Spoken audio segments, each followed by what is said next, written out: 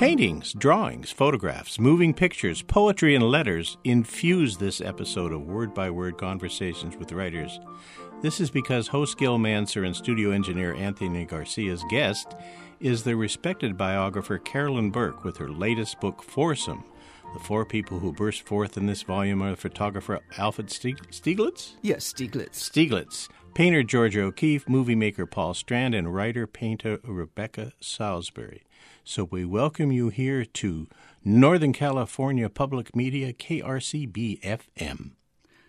Born in Sydney, Australia, Carolyn Burke has taught at Princeton, UC Santa Cruz, UC Davis, the Universities of Western Sydney and New South Wales in Australia, and at the Sorbonne and the University of Lille. Is it Lille? Lille. Lille, the University of Lille in France. She is the author of Becoming Modern, The Life of Mina Loy, about the noted poet. Lee Miller, A Life About the Fashion Model Turned Photojournalist, was a New York Times Notable Book of the Year and finalist for the National Book Critics Circle Biography Award, and her book about the iconic French chanteuse entitled No Regrets, The Life of Edith Piaf. But the biography we will be chatting about today is entitled Foursome, a captivating, spirited account of the intense relationship among four artists whose strong personalities, passionate feelings, and aesthetic ideals drew them together, pulled them apart, and profoundly influenced the very shape of 20th century art. Carolyn Burke, welcome to Word by Word. I'm very glad to be here. Okay, I have to ask you a question. As our listeners know, I've often talked to biographers in the past. F. Scott Berg was one, and he told me one of the most difficult things other than the research for a biography and then cutting it down to a readable length, was deciding where to begin with someone's story. And you have done a really clever thing. You have begun to use the episode that you use as your hook before the book starts, in the prologue. And that is that wonderful 1918 exhibition that scandalized New York and all the rest of the country. So tell us about that and why you chose that particular spot. It seemed to me a good way to invite the reader or readers into the story to have all four of my protagonists together for the first time at an event that we, people of our time, could imagine attending. So I begin the book with the opening of the scandalous exhibition of Stieglitz's photographs, which included a great number of nudes of Georgia O'Keeffe, who was identified only as a woman. She wasn't given her name under these circumstances, because I thought, well, it's as if we're there with those New Yorkers who rushed to the show once the word went round about the scandalous content. And we can imagine being in that situation and meeting all four of these characters. So It was sort of a high point with some almost cinematic interest to it. Mm-hmm. Well, it definitely catches your attention. Now, the gallery we were talking about was named 291 Gallery. It's named after the number of the place next door on Fifth Avenue. But it's a very small space, and the room where the nude portraits were shown was even smaller. It was quite tiny. It's almost the size of a closet, is my impression. Well, actually, excuse me, this exhibition took place not at 291, but at another gallery called the Anderson Gallery, which was a bit larger, because by then Stieglitz had closed 291. You're quite right about the way you described 291. It was very small. But during the First War, as the situation became more and more tense and less conducive to art, let alone experimental art, Stieglitz became very discouraged, closed 291, and it wasn't until a few years later, kind of reinvigorated by his discovery of O'Keeffe and their love affair, that he decided, all right, I'm going to show my work again, and I'll show it at the Anderson Gallery, which was uptown in the East 50s, 59th Street, rather than downtown where 291 had been. Okay, well, that's important. Right. And it was larger. So I tried to describe the experience of going to that opening by walking my readers through. They see first Stieglitz's beautiful photographs of New York and then his portraits of the members of the Stieglitz group until finally they come to the last room. Until finally they come, and I'm going to have you read here, okay? Oh, okay. All right. So they're on their way to the pictures of the notorious, quote, woman with a capital W. These are the visitors. They encountered her in a grouping that showed her before one of her charcoal drawings. Dressed in a trim black jacket and hat, she looked away from the camera, a portrait of the artist as a young woman. Moving around the room, visitors met her in more intimate poses, her hat off, her tailored blouse unbuttoned, her dark tresses undone. In a warm Palladian print, she reappeared in a white kimono whose delicate pattern complemented the dark tones of her hair. Studies of her elegant fingers and hands were grouped as a single portrait, as if these parts expressed the woman as a lover and an artist. On another wall, her hands touched her voluptuous breasts, weighing their contours or pressing them together in a group labeled forthrightly hands and breasts. Another set of sepia-toned prints, torsos, compared her body to sculpture while simultaneously drawing the gaze to the dark V shape of her pubic hair. Photographs marked by such intimacy had never been seen in public. They seemed to tell a story tracing the growth of the couple's affections.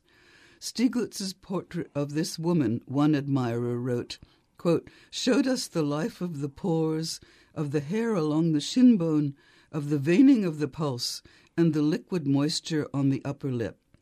To some, these prints were love poems. To some, these prints were love poems. Now, when you go in then, the next part of the book, we really meet Alfred Stieglitz. We start with him as a child and again growing up and becoming a photographer, discovering, the camera. Yes. And he is a single-minded individual. Is that a good description? Absolutely. Absolutely. He wanted perfection. And to give us a sort of a flashback to that time in photography, there were this is before the Brownie, the box camera, the Kodak. Yes. So it was only for those professionals to use or people who had some money. That's right, and who had the patience to deal with the long exposures and the chemical knowledge to deal with the development process. So it was not accessible to the man in the street. Now, was he using glass plates then? In the beginning, yes. Yes. Yeah. So it's a chemical process as much as it is an artistic process. Yes, and with his background, he was a very, very intelligent young man whose father insisted that he study engineering because he destined him for some kind of important role, in the developing industries in the late 19th century. So he had quite a scientific background that he could bring to this new genre of photography. But he also had the artistic eye. It was an unusual combination of skills and talents. Right. And the thing is that what he ended up, there became a dichotomy in photography quite early on between those who wanted it to be done in the classic style, to take the time, shape your image, wait for the right moment, and then hit the shutter. And those who wanted it to be more natural. Is that easy. a good easy? Okay. See? That's the term. Easy would be the term that Stieglitz would use because that makes it less valuable.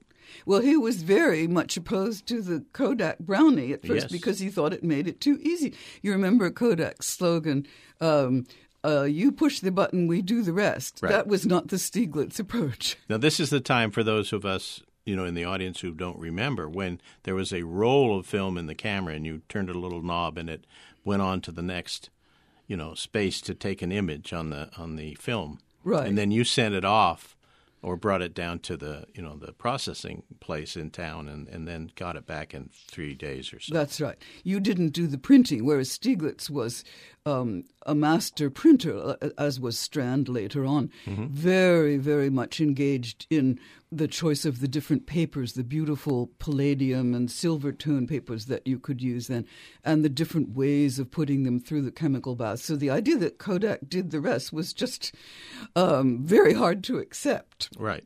Well, it did the rest, but there was a consistency to Kodak shots. True. You can see them today when you look through, True. books and magazines, and you know almost to the 10-year time of when it was shot because of the colors in the prints.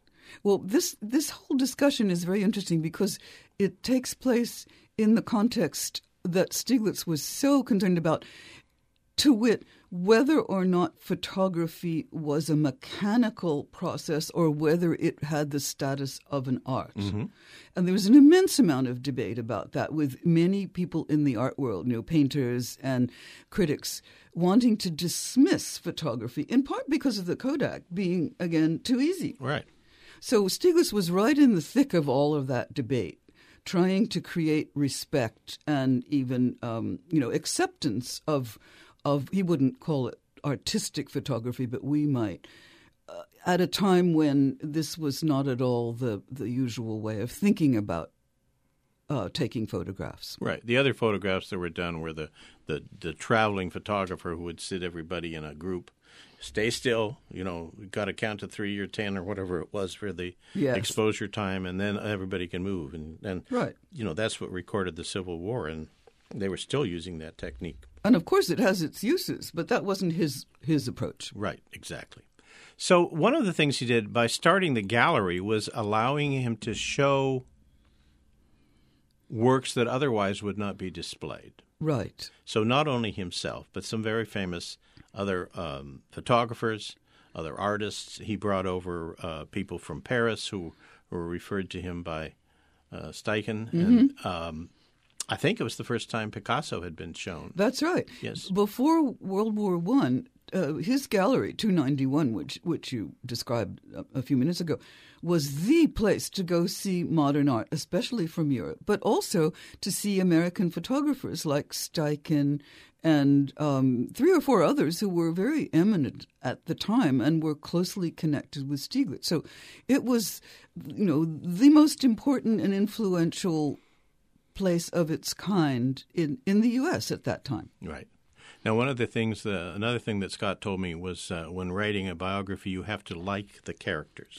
Do you like Stieglitz? Yes, I do, surprisingly. Last night in conversation, it was pointed out to me that he was, in a certain way, a monster of selfishness, which is true.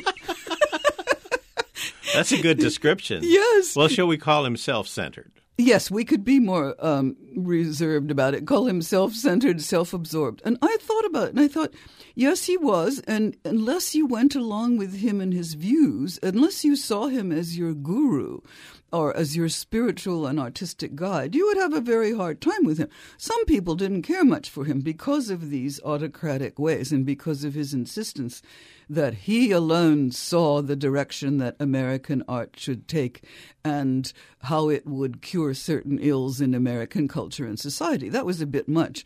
But he was such a strong and charismatic personality that many people did go along with him. And I think I rather saw him through the eyes of my 4th character, Rebecca Salisbury, who was completely taken with him when they first met at that opening. Right. I have a lot of time for Alfred Stieglitz, although perhaps in person I would have found him more difficult, as Georgia O'Keeffe sometimes did, because he insisted on having his way, sometimes even at the expense of his nearest and dearest, particularly Georgia, once they were together. And his wife. Yes, and yes. Children. He was indeed very self-absorbed, right, but also a true visionary. So which leads one to wonder, do those two things have to go together? Mm-hmm. Well, if you look past on the people who've made major changes in the world events, perhaps they do. Perhaps they do. Yeah. Now, you asked me about did I like my characters. I was quite fond of Rebecca because she was the least well-known, the most insecure, the least likely to find her own way in the world of art, and yet she did, with many changes and often with the support of Stieglitz as well as her own husband, Paul Strand. So I was always interested in her. Georgia and this is perhaps not quite the right thing to say, I enjoyed her company, so to speak, much more when she was younger, when she too was still struggling and was not yet known. And in the early stages of her career, which was so difficult for her to navigate, given the kinds of rhetoric and interpretation that Stieglitz and the critics who followed him imposed upon her. But I've had somewhat less of an affectionate feeling towards her, and this is curious. Once she left and settled permanently in New Mexico, I admired her choice. I understood her reasons for breaking with her New York life, but I felt a certain withdrawal and coldness on her part, which, again, was necessary for her to paint the way she wanted to paint and live the way she wanted to live. But my affections shifted. Well, she's quite a different person in New Mexico. Yes, and that was for a variety of reasons. For the one thing, for the environment, because of the open space and the freedom that allowed, the influence of Mabel Dodge, the influence of Rebecca, and other liaisons that she had when she was out there. Can we call them that? Yes, we could. Although it was said by one of the people she was closest to, the young woman who looked after her house at Ghost Ranch and built her second house at Abiquiu, that everyone has thought that this young woman and O'Keeffe were lovers. The young woman said, no, this was not the case. Georgia was not interested in relationships by then. This is in the late 40s. Mm-hmm. Georgia was interested in the land, in the sensuality of the environment, in her vision of its meaning, those mountains, those amazing natural geographical forms that she painted. But she was not really into other people. She really wasn't. In fact, there were two lives going back to New York when she's younger. There was the New York City life, and there was the Lake George life. That's true. And she was quite different in both places. In Lake George, she struggled to maintain her own privacy so that she could paint because she was living with Alfred Stieglitz at the Stieglitz family's home. And it being a large, extended, noisy family, there were always too many people visiting in the summer months. And Georgia was fed up with their conversation, their demands, their self-centeredness, and would retire first to the porch to eat dinner by herself and then to what she called her shanty, which was an old shack that she redid, even re-roofed, so she could have private space to go and paint. There was always a strong need in her for that. And that I could sympathize with, very much so. I have something of the same need in me, but I can't imagine quite taking it to the extent that she did once she lived in New Mexico. Mm-hmm.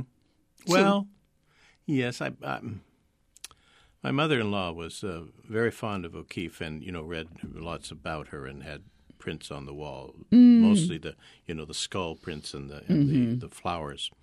And she liked her personal space. She was very That one can admire and understand, absolutely. So I had different feelings, to answer your question, about the characters at different times in the writing, even. Paul Strand was the most enigmatic, the hardest to grasp. He was so reserved and so cautious, apparently. I interviewed everyone I could who knew him and read everything about him. He was really, really hard to get close to in my imagination, but I did what I could. What was your impression of him? My impression was, as a young man, he came to Stieglitz and was looking to him as a mentor. Yes. And then he realized he could never be as good as Stieglitz, certainly in photography. And when you look at the shots, and primarily of either Georgia or Rebecca, done by both of the men, you can see, or at least I see, maybe it's because I've been taught this way over the number of years, is that Stieglitz is a far better photographer. Well, I tend to agree with you. But the next thing he does is that he goes out and creates his own life. I knew him before I read this book as the man who did these wonderful kind of documentary films in South America and other places of turmoil. And because I'm a film critic, so I would take classes in it, and we'd see things in there. And he's well known in the documentary community.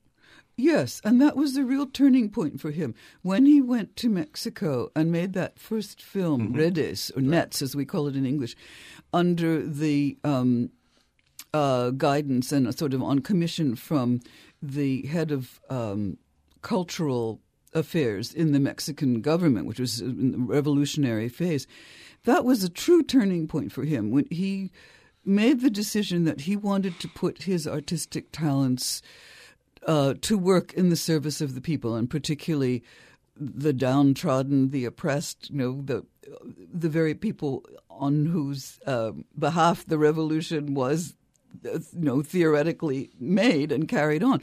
So he really staked his career on a different vision, very different from that of Stieglitz. But as we were talking earlier, you have the static photography, the old school photography, and you've got the movement of the motion picture, which was really just, of course, a whole bunch of little still photos put together in a long strip. And well, it's so interesting that some of the people who worked with him in these rather primitive conditions of making that first film in Mexico included people like Fred Zinnemann, who later became very well known in Hollywood, and several others whose comments I read to have a good sense of Strand at that time. Well, and the other thought that I had is that as the director photographer, he was in charge. There was nobody else. Everybody had to come to him for how to do it. Sort of like everybody had to go to Stieglitz for how to do it. And that was his vision. Now, Strand's vision. That's a good point. I hadn't thought of it quite like that. Yes, so he became his own man. His own man at that point. Right. However, that was also the time at which he and Beck decided that their lives would not be able to continue together because she did not wish to go along with him on this new path. Well, that's right. And that's exactly how I read, at least in the pages of your work, that she was the decider. She's the one who said, okay, this is enough. But she had someone else already. She did. And that is something that I discovered. That's new. Bill up there in Colorado, was it? Yes. And it's so funny because these people were very unconventional, very, very, what should we bohemian. Say? Free. Yeah, sort of aristocratic bohemian, but yes. Or bourgeois bohemian. The French have this term bobo, which is bourgeois bohemian. Well, okay. However, when it came to things like extramarital affairs and their consequences, they weren't always so forthcoming. There's a difference with people today. Today we have rather more relaxed standards. Well, Beck, in spite of being living in this kind of world, kept the whole affair with Bill James a secret. When she met Bill James in Taos a couple of years after she and Georgia went west and first explored the possibilities of American vernacular sources for their painting. Well, she met Bill James a couple of years later. They fell madly in love. But she kept the whole thing fairly secret. Right. And it's only by carefully reading the letters and with the help of her family. I had the great good fortune to make contact with the remaining members of Beck's family. She never had children, but there are two great nephews and a great niece, the Salisburys, who kindly gave me all sorts of documents and photographs. I was able to reconstruct that love affair before it went public. Oh, so you're the investigative journalist here. Yes. Well, let's go talk about the letters, because they were a treasure trove to you. And what I find consistently, no matter who was writing, and all four people's letters and several other people's letters are mentioned as well, or articles that they put in journals and magazines, people wrote really, really elegantly.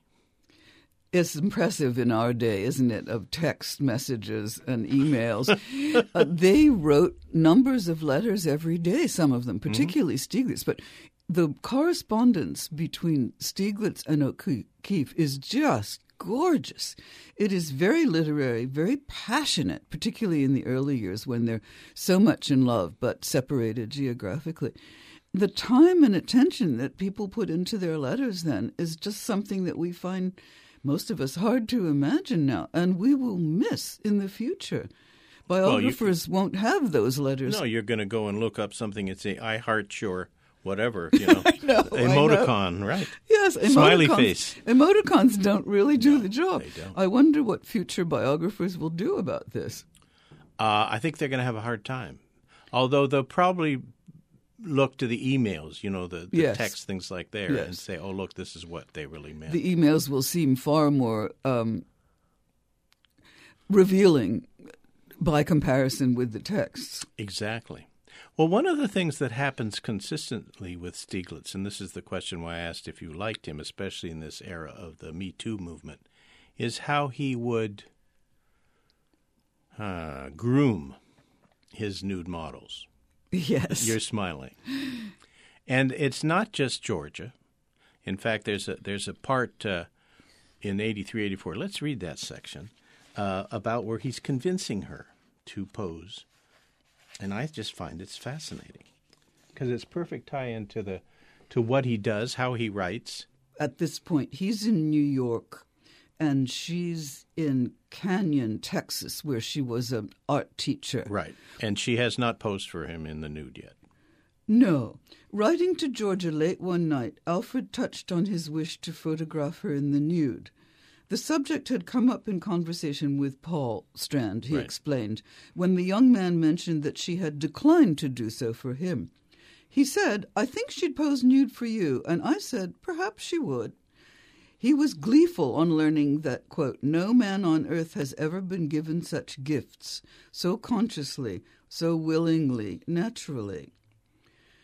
Portrait sessions continued until the end of June. Oh, no, I was wrong about this. She was already in New York. I misplaced. She's in New York, okay. Yes, this was after she left Texas and came to live in New York, where Stieglitz gave her a studio and said she could have a year to paint. And they had not yet become lovers. There was a long period of great growing intimacy and affection, but they were not yet as I said, lovers. So this is going on in New York. He lives in his apartment with his wife, from whom he's estranged, and their daughter. Georgia O'Keeffe lives in the studio some blocks away at this point. Portrait sessions continued until the end of June. In a series of poses that illustrate Alfred's wish for Georgia to see herself as he did, she let down her hair and loosened her kimono to reveal her breasts. Standing before her drawing, number 15 special, she gazes at the camera unabashedly or takes her breasts in her hands as if weighing their contours, perhaps a gesture derived from Rodin's drawings. I'll make you fall in love with yourself, Alfred wrote, then added that he could hear her, quote, telling me what I must not do until she was ready. Their impassioned discovery of each other was interrupted in July when Alfred took Kitty to summer camp in New Hampshire. After his return, he brought Georgia to his apartment to continue portrait sessions in his dressing room.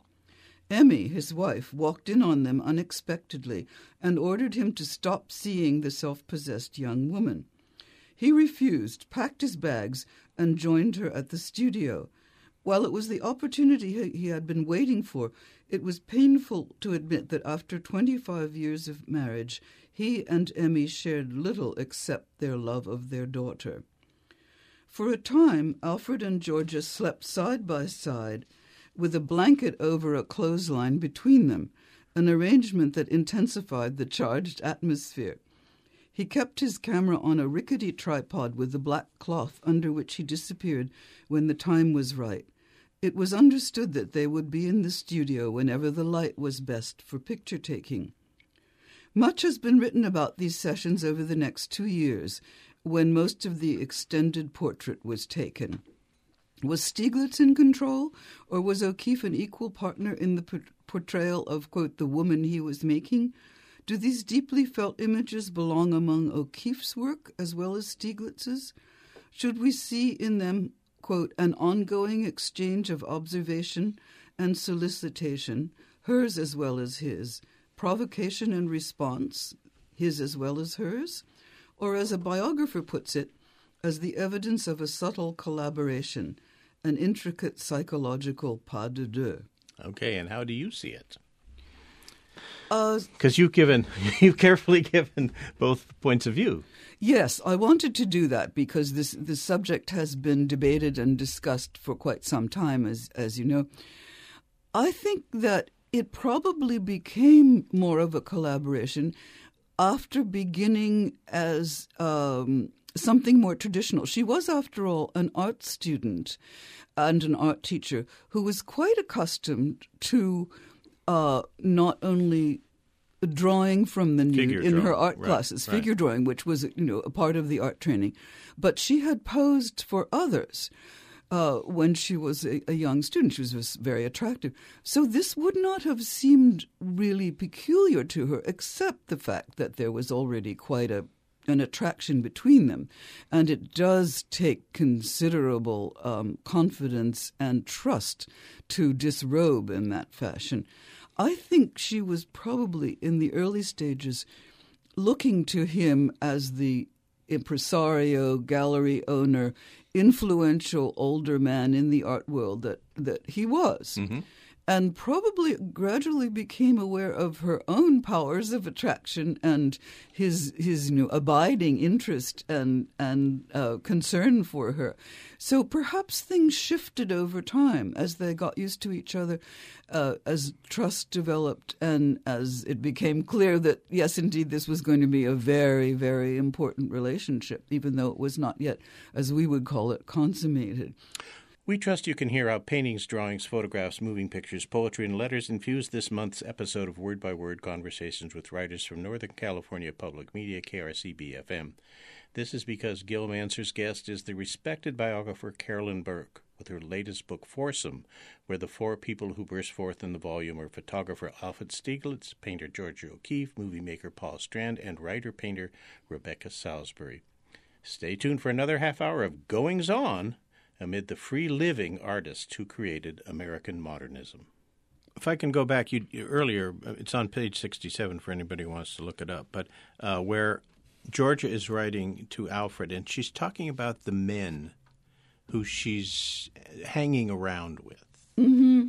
And then after you introduce all those men, what do you want to read that to us?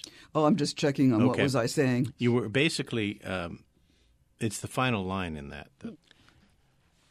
Georgia was familiar with the arguments for free love, even though she did not wish to act on them. All available evidence, in parentheses, makes it likely that she remained a virgin.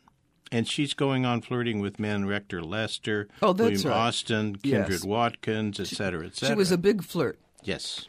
However, there are many reasons to conclude, as I do in the book, that she did not go further with these relationships. She was testing her power, among other things, but it would have been extremely risky to go any further, particularly with the married men who were among her admirers. Many of whom were married, yes. And she was not inclined at all, really, to give up her independence. She often saw the situation of a woman, a talented woman, an artist like herself, as one of a choice. Either you acted as a traditional woman and entered into the usual kinds of relationships that men would expect, or you maintained yourself for yourself so that you could live the way you needed to in order to paint. You maintained yourself for yourself. She found it a very difficult choice. You may remember in the book when she was first in love with the handsome young instructor from Columbia. Right. She experienced tremendous difficulty about the idea of falling deeply in love because it seemed to her that meant giving up her autonomy, not maintaining herself for herself. That's in some of her letters to her good friend Anita. And I think that was very strong in her. Well, it was strong in society that she was in at the time, too. Oh, yes. But the point is that this later time, she's living with artists who have and reading about tracks on free love and in the magazines and the exponents of we're creating a whole new or world order and et cetera, et cetera. However, you have to remember that she was brought up in a much more conventional way. Right. She grew up on a farm in the in the middle of the country and had very strong, down-to-earth roots. Which she was not inclined to run off and do things in the ways that the people who lived in Greenwich Village might do. Frivolously, or just for the sake of the new. There's one more. Well, this will be different, yes. There's one more reason why I conclude that she was a virgin at this time, even when she was flirting tremendously with all the men around her. And that is found in a letter from Alfred to Georgia in 1929. Mm-hmm. I was not the one to discover it. The editor of her letters, who is also an eminent art critic and historian of photography, Sarah Greenough, found this letter. To wit, Stieglitz is remembering the very day in July, 9 or 10 years earlier, when finally, after he came back to Lake George, after he had taken his daughter Kitty to camp, he and O'Keeffe really did consummate the relationship. And he's remembering this day all these years later with a sense of delight and wonder that at last they became each other's intimates. He calls this day in his letter Virginity Day. He also says that she gives him that gift. Yes, yes. Which is certainly not the impression you have that Stieglitz would wait, I guess. He seems a kind of a pushy kind of a guy, shall we say. Actually, he honored and respected her wishes. Her wishes, but not necessarily other women's. No, he had a very different attitude towards her and knew somehow that she was his equal and that he would never win her if he pushed her around against her wishes. Right. Which, of course, becomes some of the give and take over the next 10 years or so. That's right. Yes. But it was fortunate to have discovered that letter because, this was always in doubt. With the publication of the first volume of their amazing correspondence a few years ago, we learned a lot of things that contradicted previous assumptions for lack of knowledge. So that's important. Well, let me ask about that because later on in the book you talk about him sitting, I think in Lake George, if I remember correctly, burning letters and manuscripts and writings. So how was this cache of letters preserved? Fortunately, nearly everything was preserved, even though he did burn some documents. He didn't burn so many letters, I think. I think he burned issues of Camera Work, which was a terrible mistake. And the magazine. Yes, his magazine. Right. And he tore up lots of negatives. He went through a very depressed, destructive phase. Right. But somehow this massive correspondence was saved, and O'Keeffe, to her credit, after his death, spent the next couple of years sorting through this voluminous archive, separating things into different categories, and then getting them all to the Beinecke, the rare book archive at Yale, where she had decided they would go. So it's thanks to her that we have this remarkable archive of both his and her correspondence and other materials. They knew they were important to the history of the nation somehow. I think they were aware of their significance. It's interesting that the galleries, Stieglitz's galleries, is how everybody in this book first meets, individually and then together. Because Georgia went to see Stieglitz's gallery when she was an art student first. Yes, when she was, 20 or something. And then later on, Beck comes. Let me start before Beck. Paul Strand comes to the gallery. As to meet Stieglitz as much as to see what's on the walls. Yes. And then Beck comes at that very famous opening with the nudes. Mm-hmm. And let's talk about why you called the book. Why did you use the title you did, which has a kind of a frisson to it? I know. Is that why? Well, It just came to me. Sometimes that happens, like lines that might turn into poems or not. Titles just come to me. For instance, when I was writing The Life of Edith Piaf, I just knew that it had to be No Regrets, because not only because of the famous song, but because, in a way, even with all the tragedies in her life, she had no regrets. It seemed to me to say a great deal about her that, in fact, once again, contradicted commonly received opinions. Well, with my group, I wanted to give some sense of the complex entanglement in their relationships. So first I tried out a word like quartet, and that didn't quite do it. I tried out, yes, quartet was not, there were some other ways I was thinking about it, but foursome stuck. And then, of course, I had to have their names following it. And I wondered, is this a little too risque or something? But I tried it out on my editor, whose taste is impeccable and whom I trust absolutely. And he said, yes, that's it. It's got to be foursome. And then we have the long string of names: Alfred Stieglitz, Georgia O'Keeffe, Paul Strand, Rebecca Salisbury. But I hope it's not too... I hope it doesn't make people think of golf or something like that. Or tennis. Yes. Right. But well, interesting enough, I went and looked it up in several different dictionaries, because I went immediately to the sexual description of what it meant, and none of those are listed in the dictionary. No, it's only games.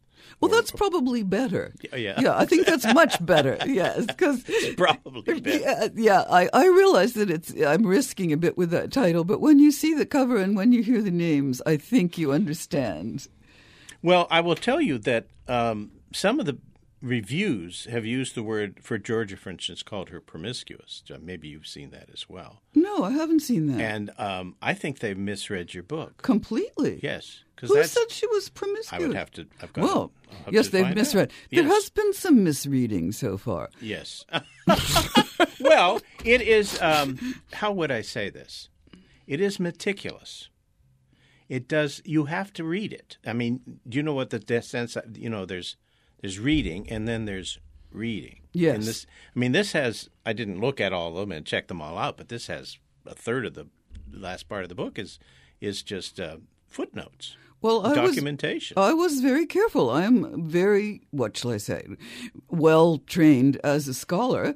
Not that I wish to parade that. I want to tell a good story. I hope I tell a good story. You do. But I back it up for anybody who wants to check things out. One of the things I ended up doing, and I don't know if you intended this, but you would say, and so they went to a party, and along with so-and-so was so-and-so, so-and-so, so-and-so, all names. I'd recognize half of the names, but other people I didn't know at all. So I'd be actually computer checking to see who these people were. Yeah. And they were the movers and shakers. They were. That's why they're in there. It was the A-list. Absolutely. I wanted to give a sense of that time, of those people, of their relationships and how they affected each other. So that's why it's thick, it's dense. It's got a lot of players in addition to the dense, four. But it's rich. Thank you. Yeah, that's what I wanted to accomplish. I never got bored with them because there's such a stimulating cast of characters. You don't expect to have Diego Rivera turn up in the midst of, right. And you find out more about art in the Mexican Revolution. These people's lives touched on so much. I didn't know, for instance, instead of Rivera, that O'Keeffe was tapped to paint the murals in some restroom in a... That's right. Yes. Radio City Music Hall. Yes. So, I mean...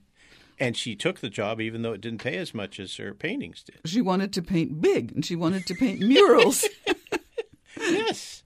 Well, it's just astounding how the cast of characters in this is so immense. I mean, and worldly. They're from everywhere coming in. And some of it's in New York, but others are coming to Lake George. Others are, coming out to Taos. Others are, it just depends on where the people were. But they were in... That's what you did. You'd go and you met and you mingled, and at that time you had to travel a long distance, so people would spend the night and have breakfast together, et cetera, et cetera. Yes, I suppose that those kinds of worlds are appeal to some of us. We would like to have lived that way too. We would like to have been part of these groups, even though we know that there were quarrels and it wasn't always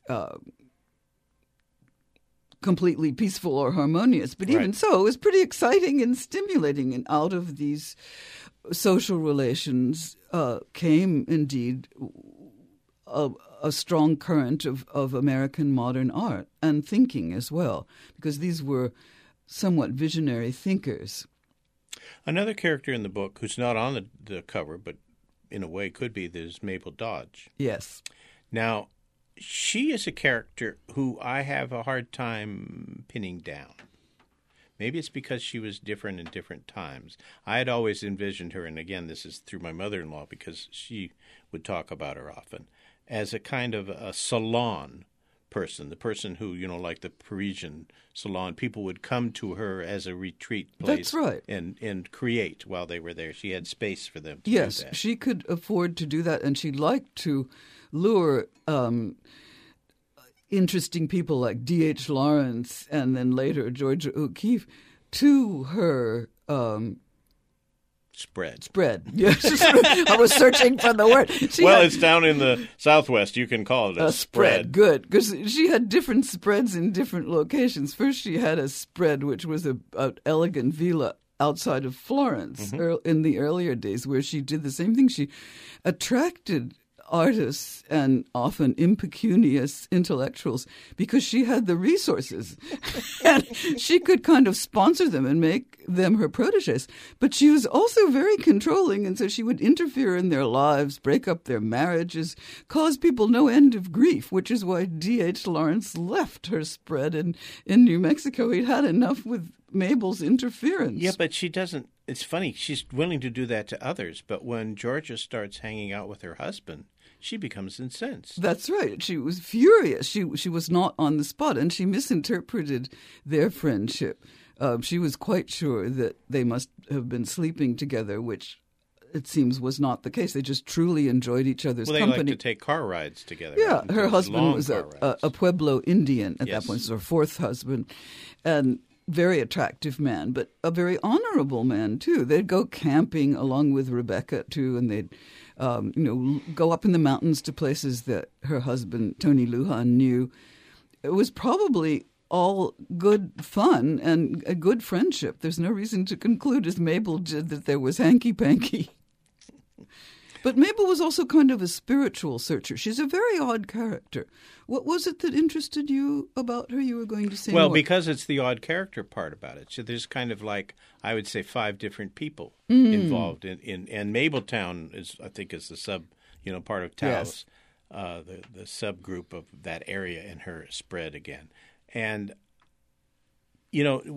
I think I knew what she was getting out of, but the parallels between her and Stieglitz are quite strong. And he met her originally. I think that's how she got in New York. Yes, and it's just I guess it's part of the art scene. It's not the artists themselves, but it's the people who gather them together, and then they become famous for knowing the famous. That's and right. Saying, "Oh yes, well I knew him when I was poor and penniless." Etc. Yes, it's a role that we know about, and Mabel certainly did a lot for many people, but she also messed up their lives. She did. Whenever she got jealous or interfering, she just couldn't help herself. She's not the most attractive character. No, well, that's why one of the reasons why she's so fascinating, and because I had only been introduced to her again by my mother-in-law as the attractive parts of her. That's all I'd heard of. So when interesting. Well, yes. She was a meddler. That's a very good word. Yes. And I think she enjoyed the Sturm und Drang of it all. Oh, I think she did. And she also liked being the queen, the queen bee, with all of these fascinating characters, evolving around her and because of her. But very quickly, O'Keeffe, who didn't suffer fools gladly or like being taken charge of, decided that no, she was not going to stay at Mabel's spread and made her own arrangements because she saw that Mabel was too interfering. Yet she retained a certain affection for her. So Mabel must have had some some charms, that aren't always Yes. apparent to us. Yes. Well, that's why she's an interesting character. Yes. Now, let's go back a little bit, just because we kind of skipped over parts. But there are two major things that happen in the book that I learned about Georgia. First is Alfred wanted her to get married because he got a divorce. Yes. And then he's putting pressure on her to get married. And she resists, I guess is a good word, Yes. for quite a long time, giving him reasons, often in letter correspondence, etc. And then at the same time, Alfred starts a risque correspondence with Beck. Yes. Now, do you think that was his ace in the hole, if Georgia never said yes? Because she was married to Paul Strand. Yes. I don't think so. I think that it was one of those, again, very flirtatious relationships of which there are many sorts. He enjoyed Beck's company. She was very lively. She was a bit of a scamp. She loved to, act up and defy her mother's very conventional upbringing. So they had a good time together. Mm-hmm. Beck was quite keen to be a bad girl, right? In many respects. There's several instances where he first initially has to convince her to go skinny dipping, but then she's readily able. Writes about how much fun it is, et cetera, et cetera. Even when they get the policeman appears. Yes, that's a very funny story. But as you recall, that was when Beck went skinny dipping with her husband, Paul. That's right. And reports went round at Lake George that there was this scandalous activity going on with this couple, a married couple. But anyway, the policeman was sent down to investigate. By a neighbor's complaint. Yes. And the whole thing was settled by Stieglitz. But Beck, who is on the one hand trying to be the bohemian, be the bad girl, and enjoy herself, wrote to Paul, who had to go back to New York soon thereafter, "Don't say anything about this incident. It's much better if I handle it. I don't want it to get back to my mother." So, like many of us, they were full of contradictions, wanting to be very free and unconventional, but on the other hand, having certain, their own upbringing. And no, to come back to your question, I don't think that Alfred considered Beck his alternative to Georgia in that way. And on the other hand, let's mention Dorothy Norman. There was his alternative, who came along later, yes. There's an interesting scene. Essentially, she is in the studio, and she has had a baby, and her breasts are quite pronounced. And he leans over.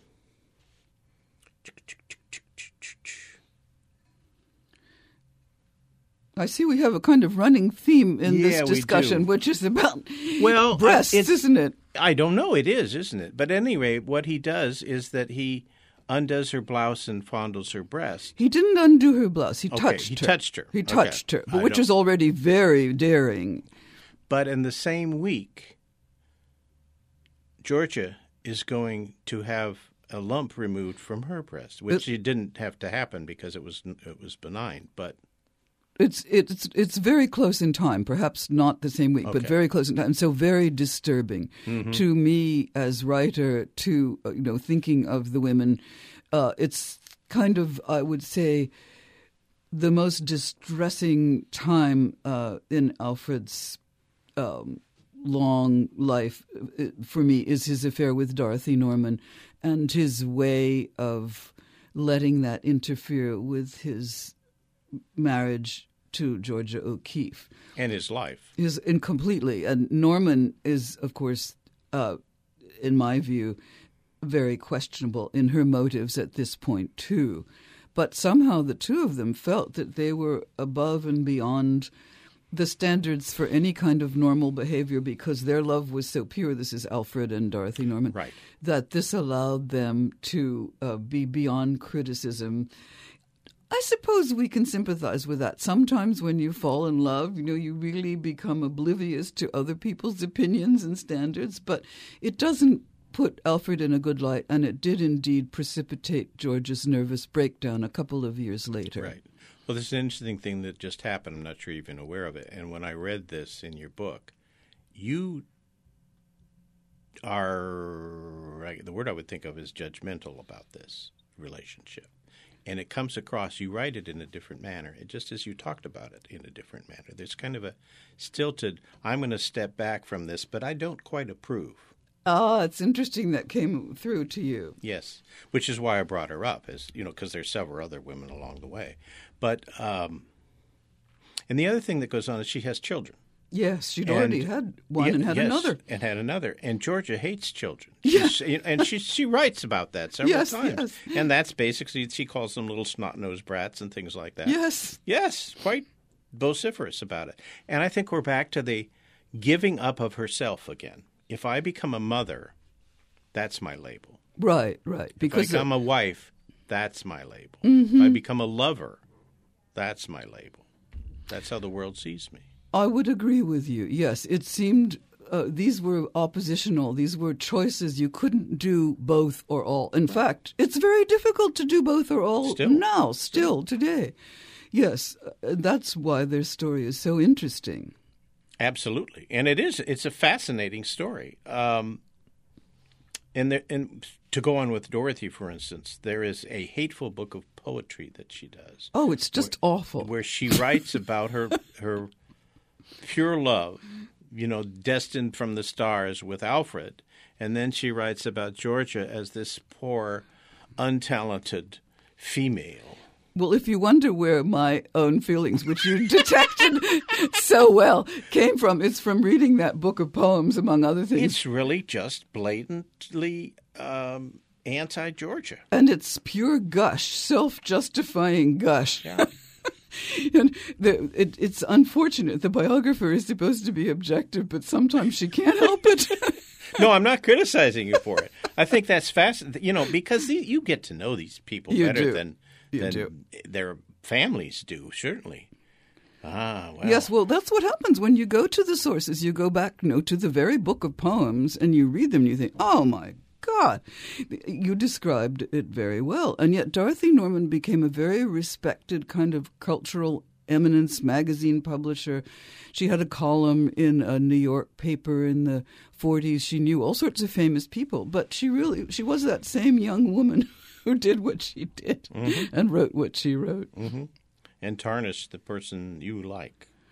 Well, and really helped cause her a nervous breakdown. That's pretty severe. Tarnished is too damaged. Yes, because in a certain way, with all of their differences, all of their quarrels, all of their conflicts, Stieglitz and O'Keeffe were each other's greatest loves, I truly believe. So I guess I felt distressed that should be interfered with. Absolutely. Well, we need to come to a close, and as promised, paintings, drawings, photographs, moving pictures, poetry, and letters have infused this month's episode of Word by Word Conversations with Writers from Northern California Public Media, KRCB-FM. Gil's guest has been the respected biographer Carolyn Burke with her latest book, Foursome, focusing on the interwoven lives of the four talented people who burst forth in the volume: photographer Alvin Stieglitz, painter Georgia O'Keeffe, movie maker Paul Strand, and writer-painter Rebecca Salisbury. This program is produced at Northern California Public Media's KRCB-FM studio in Roanoke Park, California, and made available as an NPR podcast with the generous support from listeners like you.